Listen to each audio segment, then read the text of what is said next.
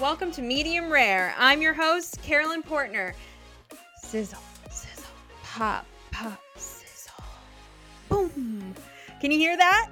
That's the sound of us igniting conversations about disabilities, invisible, visible, physical, or mental. And here on the Medium Rare Grill, we believe one thing is true. No matter how we're cooked up, we're all still meat. Let's get cooking, good lookins. Hey. Welcome to the first episode of Medium Rare. Ooh, baby. Is it getting hot in here or is it just me?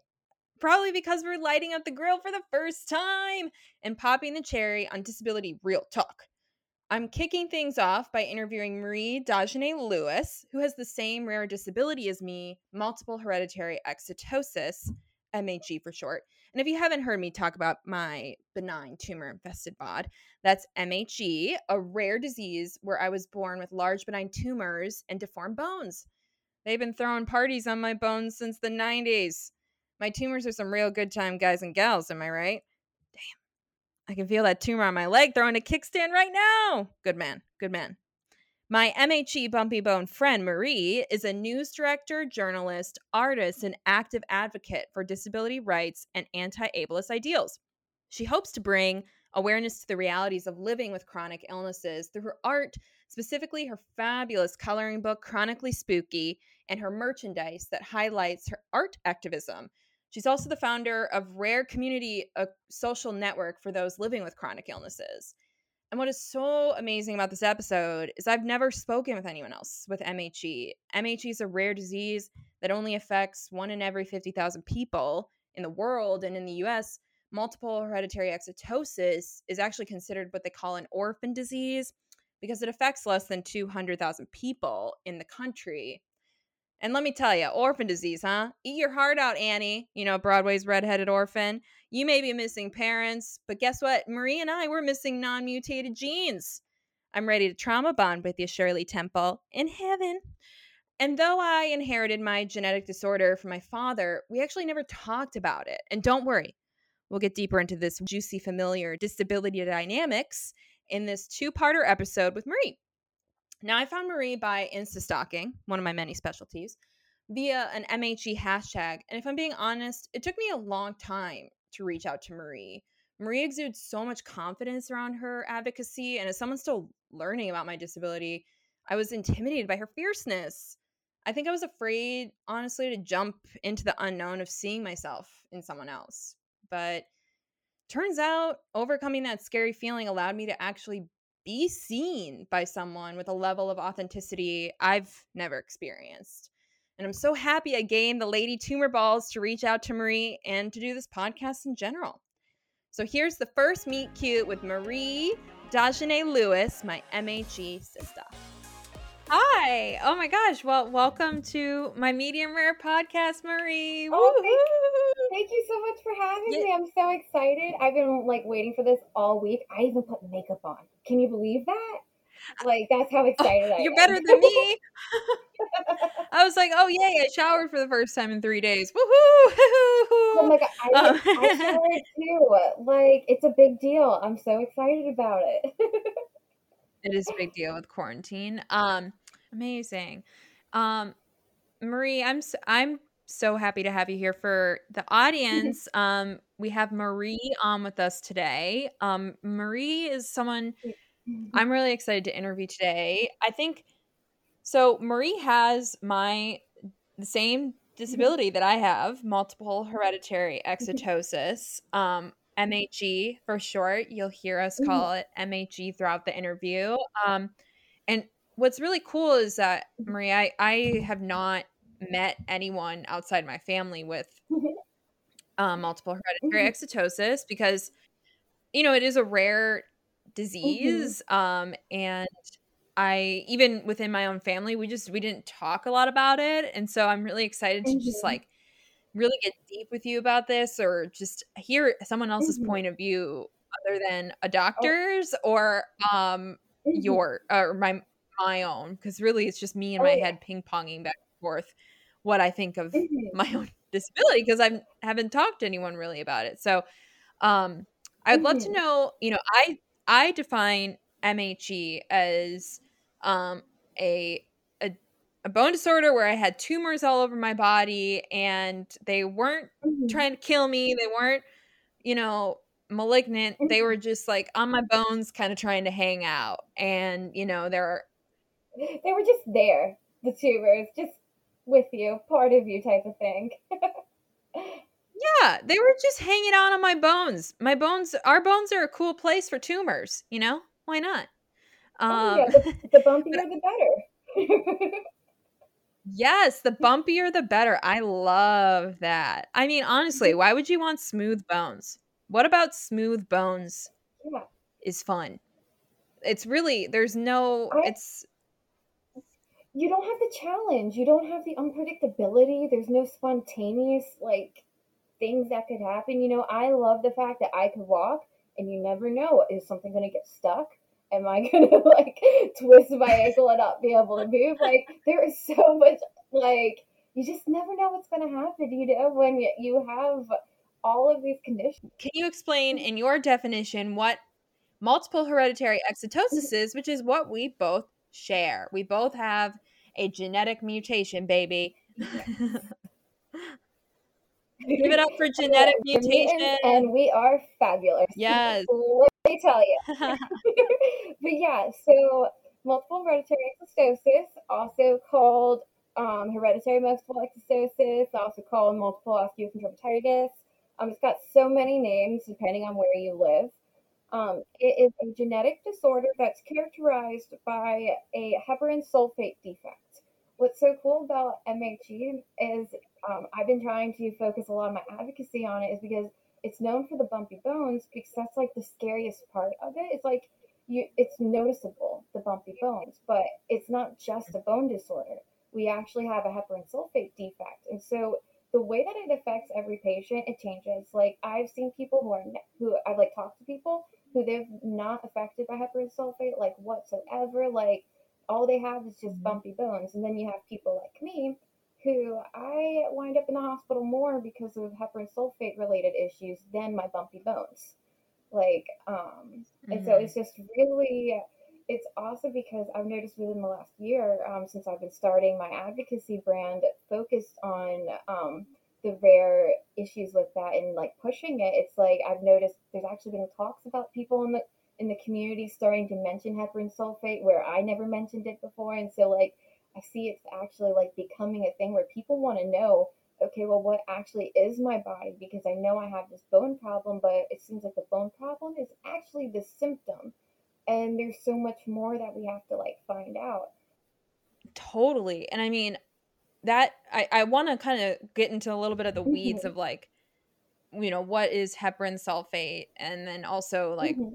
give a little bit of definition for the audience of Oh, what yeah, of MHE course. is, if you don't mind. Like, Yeah.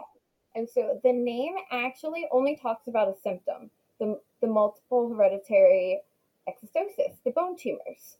So if we are to be actually like accurate, that name actually isn't accurate to what we actually have because it's a heparan sulfate defect, and the name actually scopes over that heparan sulfate defect because heparan sulfate is essential to the extracellular communications. So it's like essential, it's as essential as a nucleus is to a cell. And so because we have defective heparan sulfate, every single cell that we have is built wrong. We're built differently than other people.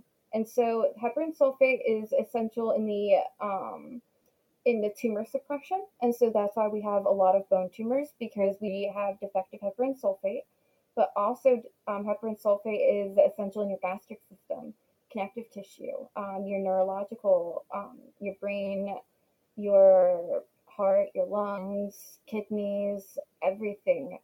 Symptoms of heparan sulfate defect is stuff like menstrual issues, endometriosis, POCS, um, for me myself, I'll list what I experienced because a lot of people experience different stuff, and so it's really important to know that when you have MHE, you might not experience some of these things, but that doesn't mean that your case of MHE is how MHE is. Because I get a lot of MHEers trying to tell me that because they don't experience these symptoms, it's not from the MHE, and that's just ignorant, and it invalidates a lot of people. I have so much to talk to you about, but I'm curious too about how you feel like MHE is translated into your adulthood and everything. And I feel like for me, I s- it's hard to feel and going from a visible disability to an invisible one of like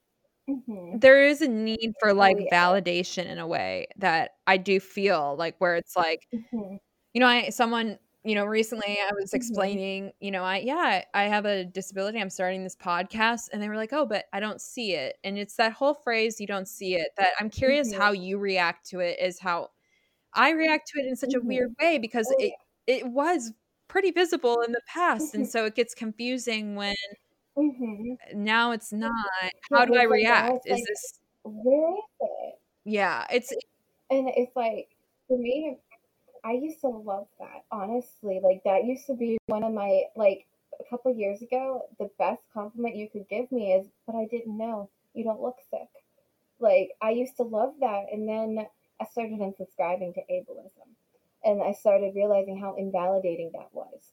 And that really, it like contributes to imposter syndrome because you think that you have to look a certain way to be disabled. And they don't realize it doesn't matter how you look, it's how you feel. Like, you can't see my DNA. Like, yeah, some of the bones got chopped off, but my DNA is still dysfunctional. Nothing will ever change that. And it sucks too because, like, some of the bones I chopped off, they're growing back now.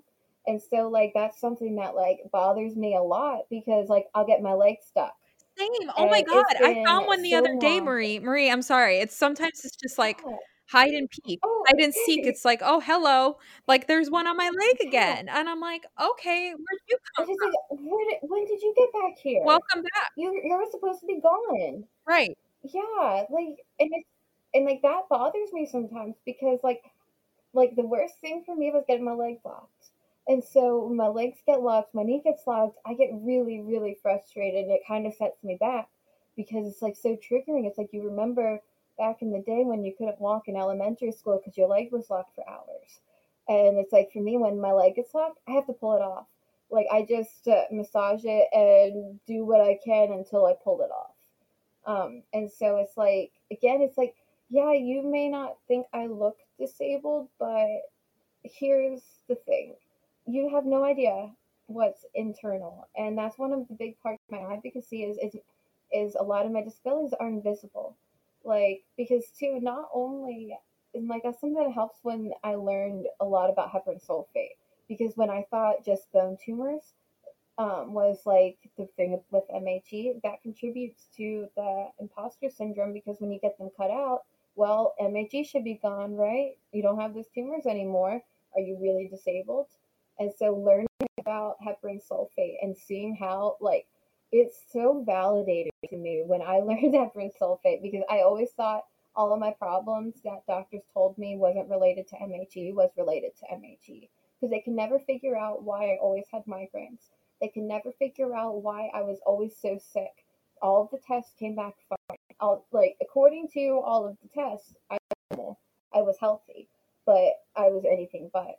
And so when I learned about heparin sulfate and how it causes migraines, how it causes cyclic vomiting, how it causes gastric issues, I was like, I wish I could have taken that research I found and like go to every single doctor and be like, I was right, I was right, I was right, because it's like I just knew deep inside that it was so much more than just MHG, and so that helped me a lot with my imposter syndrome because every time I would feel like, well, maybe it's not that bad, I was remembering like it's a heparin sulfate defect. It's not a bone disorder. Yeah, I mean, Like there's so much to you that you live yeah, I mean, it's the imposter syndrome of it all. It is really challenging in general to be who we are today and not with. feel imposter syndrome. But then when you add this like uh, big label of Mhm. disability to it and the varying, degrees of it in our world and humanity, it's like it's hard to not feel invalidated at times. And Mhm. um oh my god, I totally lost my train of thought. But Mhm. man, what were you just saying? Oh my god, I totally Okay, that. All right, I'm gonna blame MHE for losing my train of thought now It's because it affects my brain. Okay. you know what? It's actually honestly, I was just about to say I deal with that all the time because it's part of the neurological aspects. Like my memory is so bad. Like I will literally be in the middle of talking and just whoop, the words are gone. I mean, I And like I'll literally be like about to take my medicine and then boop, I forget to take my medicine even though it's right in front of me. And I'm saying that because I forgot to take my medicine and it's right in front of me. Like my memory is just so bad, and I've accepted that now because like part of body acceptance is accepting the things you don't like about your body, and Mhm. that's really important because having any type of resentment towards your body will harbor negativity towards yourself and towards your body, and so even I hate the fact that my brain can't remember stuff because I was valedictorian. I'm broadcast director for almost 8 years. I was always on point, and so it took a while for me to accept that my brain's been under a lot of stress after 6 years long of migraines and after two TIAs, and it's like understanding that I need to show the grace to my body and to myself and stop hating these aspects that happen that I can't control. And so it's like, I don't hate my memory anymore. It's like, I get frustrated sometimes, but I remind myself, I'm like, yeah, you need to be kind to that brain. It's been under a lot. Like, Yeah, I have to remind my mom a lot that she's like, "What's with you? Why can't you remember stuff?" And I'm like, "Well, you'd be surprised what years of neurological damage can do." And it's like that's okay, it's like accepting that that's part of your body and it's your life that's taking power over something that you had no power over because we have no power over our bodies. well, and I We have can no power over the symptoms, over the diagnosis, but we can accept it, and that's power. we can accept it and we can define it however way we want. And I think this is something that I'm sure you can relate to, which is I always will kind of feel like the tumor Hmm. girl inside. Like I feel like I have Yeah. little I mean, I really sometimes still feel like I Hmm. have the visible ones. They're just I don't know. I will always feel like the tumor Hmm. girl, and I know that it's not all I am, but it Hmm. is something that I'm curious to your thoughts on that of like sometimes I feel like I Oh still yeah. wear the ones that were visible and I don't it's almost Hmm. like they're like ghostly on me. Like, you know how It really is. It's like the ghost of the tumors. It truly is. And it's like, I totally understand because, like, deep down, I'm still that tumor little freak. I really am. I'm still that girl who has the golf ball sticking out of her knees, who doesn't know how to say no. Like, deep down, she's still there. It's like, she's a part of me and I can't get rid of her because that's not right. Like, doing a lot of shadow work has helped me embrace every part of me, and part of me is that tumor little freak. But I don't have to be that tumor little freak that was walked on by everybody because that's what I used to be. And so it's like that little girl with tumors, like she's always there. She's always motivating me with everything that I've ever done. I'm always working to make sure that that little girl could have had someone to look up to.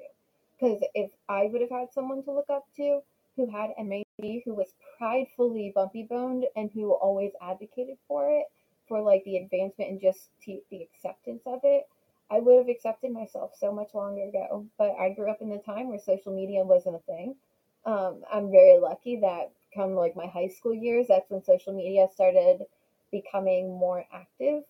But so I didn't really have that advocate leader to like look up to, and so every single day, like that tumor little freak in me is always like working to make sure that there's someone there that someone can look up to. like, I can define my disability as a Exactly. rare disability if I want to, because that's the way that I feel comfortable labeling it, and Hmm. that's the newer thing I'm learning is I've been Exactly. meeting new people in disabilities just within the writing community in Hmm. LA, and, like, I there was a meeting, with, like, the Writers Guild thing, and I went to the first, like, disability committee, and I was like they started talking about the label of the group, and I got so uncomfortable, and I was like, know if I find I Mhm. align with this specific label. Do I not? And it's the imposter Mhm. syndrome of the fact is no matter Mhm.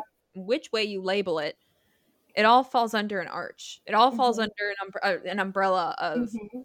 like our bodies challenge us in ways that people may not see, people may not know or understand or have the knowledge of, Mhm. but the whole goal and what I'm so passionate about ever since I've like really realized the power of not holding a secret is that we need to elevate these Mhm. voices so people aren't holding their disabilities as secrets because it will translate into Mhm. other ways of people not being true to themselves, people being, they're the power behind Mhm. like Exactly. elevating these voices of disabilities is and beyond my own too, Mhm. in leaving it to the voice of them to write that, but like it's really Mhm. cool to know that we can change the landscape for people and that's like Mhm. such a huge passion of mine.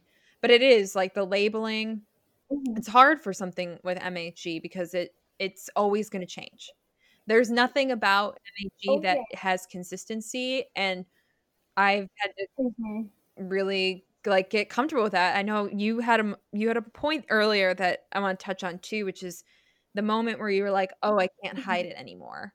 And I had that moment a Mhm. couple years ago when I have one tumor left on my right leg that's, like, right by a nerve that runs up my leg, and it was causing me so much pain, and it would just be, like, Mhm. days on end of, like, I could barely walk, and it was running up my leg and in my Mhm. fun titanium hip, they were interacting. And it was really challenging because I remember I went to a specialist for one of the first times in so long, also avoided going to doctors about it Mhm. for so long. And when I did Mhm. lay down on the X-ray, and I remember just, like, I couldn't even, like, turn my leg in the way that the a technician wanted because Mhm.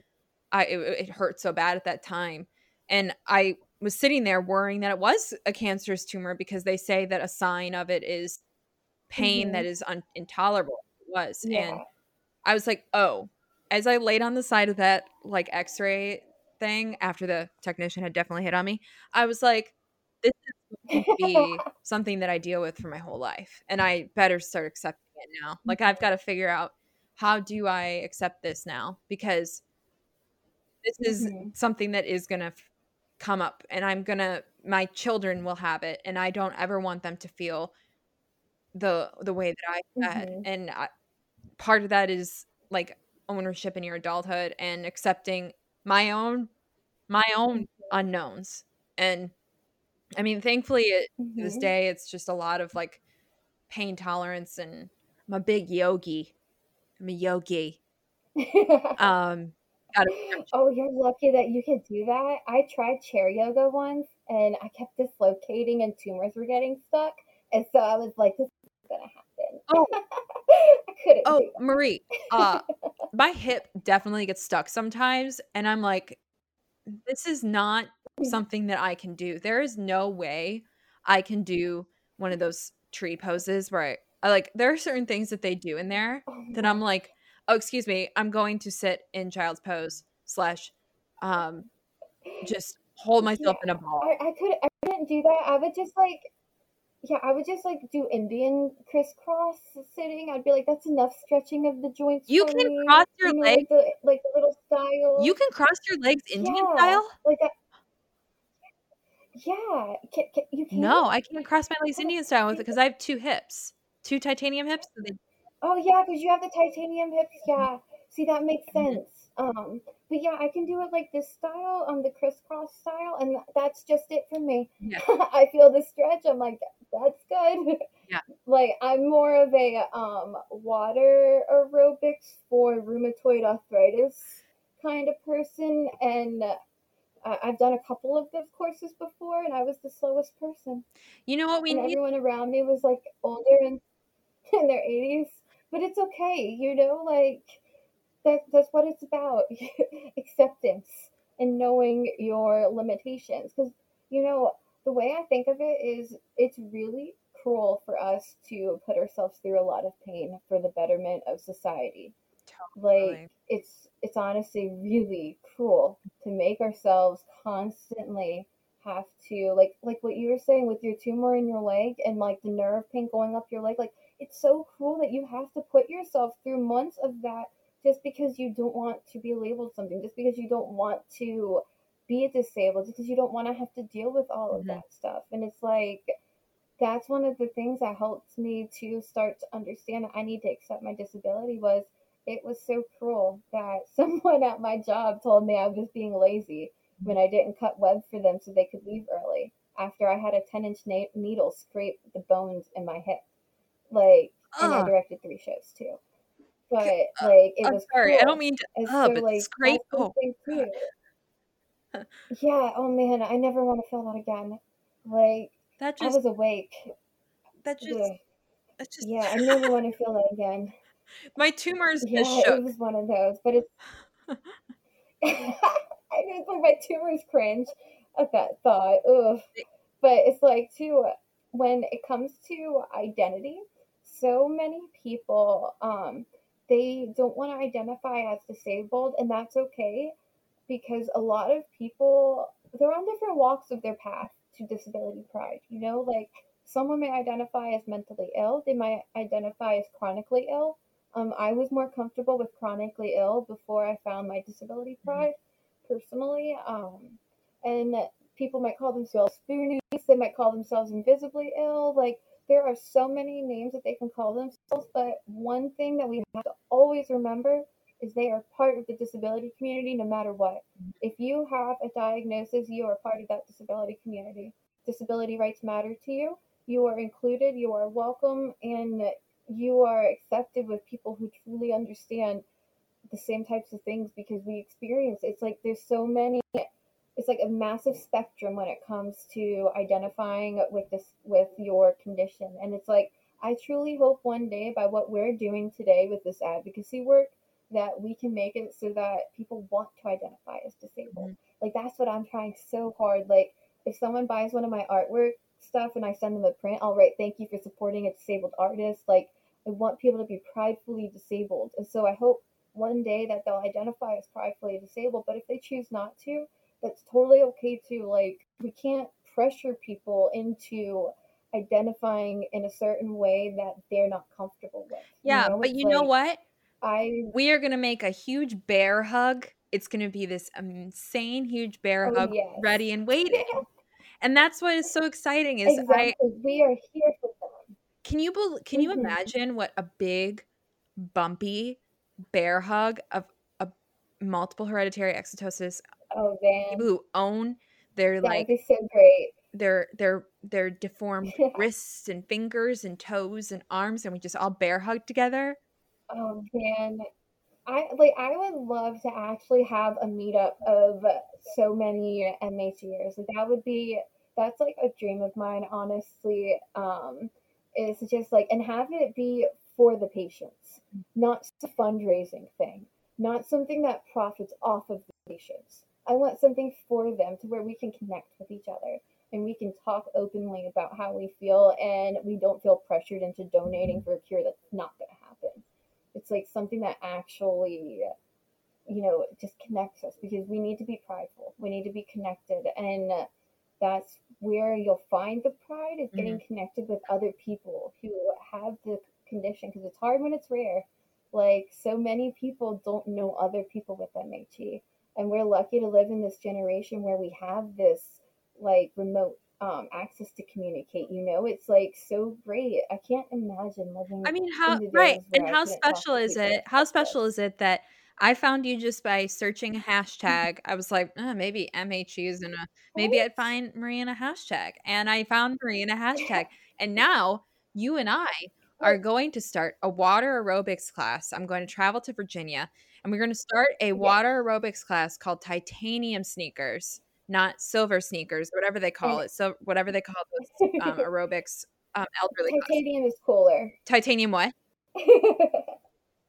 The titanium is so much cooler than the silver, whatever. 100%. And we'll start a water aerobics class. It'll go international. There may even be Hmm. an added category into the Olympics because we'll provide some sort of beautiful array of rules and techniques that will just create a whole new league of sports. I'm sorry, I'm creating an event now, but I want to. That would be a goal, that would be inclusive and accessible, like, to so many people, though, because, I'm not an athletic person. Mhm.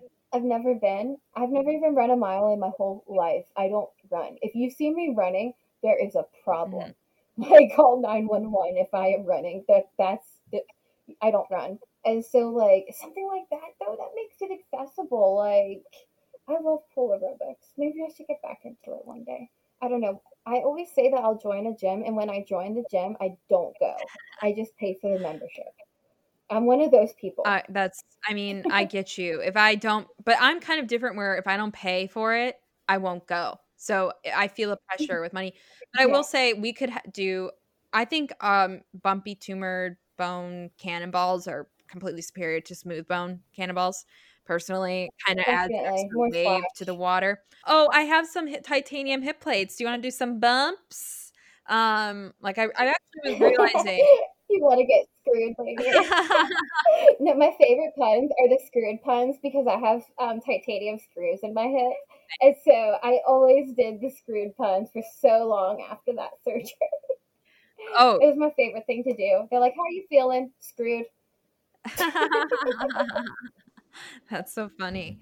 No, when I had my titanium hips put in, I was just excited that I was pretty much full on bionic at that point. I mean, I couldn't. Oh yeah, you could be a superhero with that. I also thought it'd be fun if, You like, really could. yeah, and honestly, if a cannibal were to go in and try and eat me up, Oh, they wouldn't be able to. they would. Wouldn't be able to have I that. mean, no, but it would be a benefit because it's like a little shish kebab. It's like, oh, I got a little. I mean, Yeah. the plate itself is a shish kebab. It's a little thick in the middle. Oh, you know, and two, like, so this is something. So I like to watch a lot of true crime stuff, and so one of the thoughts that has always like made me feel a little better too is that like my bones are so easily identifiable. You see one of them, and you're like, oh, that's Marie. Like, there's no way you won't be able to know which bones are mine. Maybe we God shouldn't forbid. release this because someone's gonna come out and murder us. Well, wait, no, we wouldn't actually, wait, it would be the opposite. We'd be the safest because we're so easily identified Yeah, by. because they know exactly, and they know that I watch a lot of true crime documentaries, and I know what to watch out for now. So we're safe, you Oh know. my God, it's so funny. Wowzers. Is it just me, or did this episode make you want to cook up some shish kebabs, fight superhero crimes with your hips because you can, start a water aerobics class? Honestly, Marie and I, we can do it all. Matter of time, baby. And so can you. Now, stay tuned, meat and disability lovers. We still got part 2 of my interview with my bumpy bone gal pal, Marie. Oh my God, this is so fun, right? Don't go away.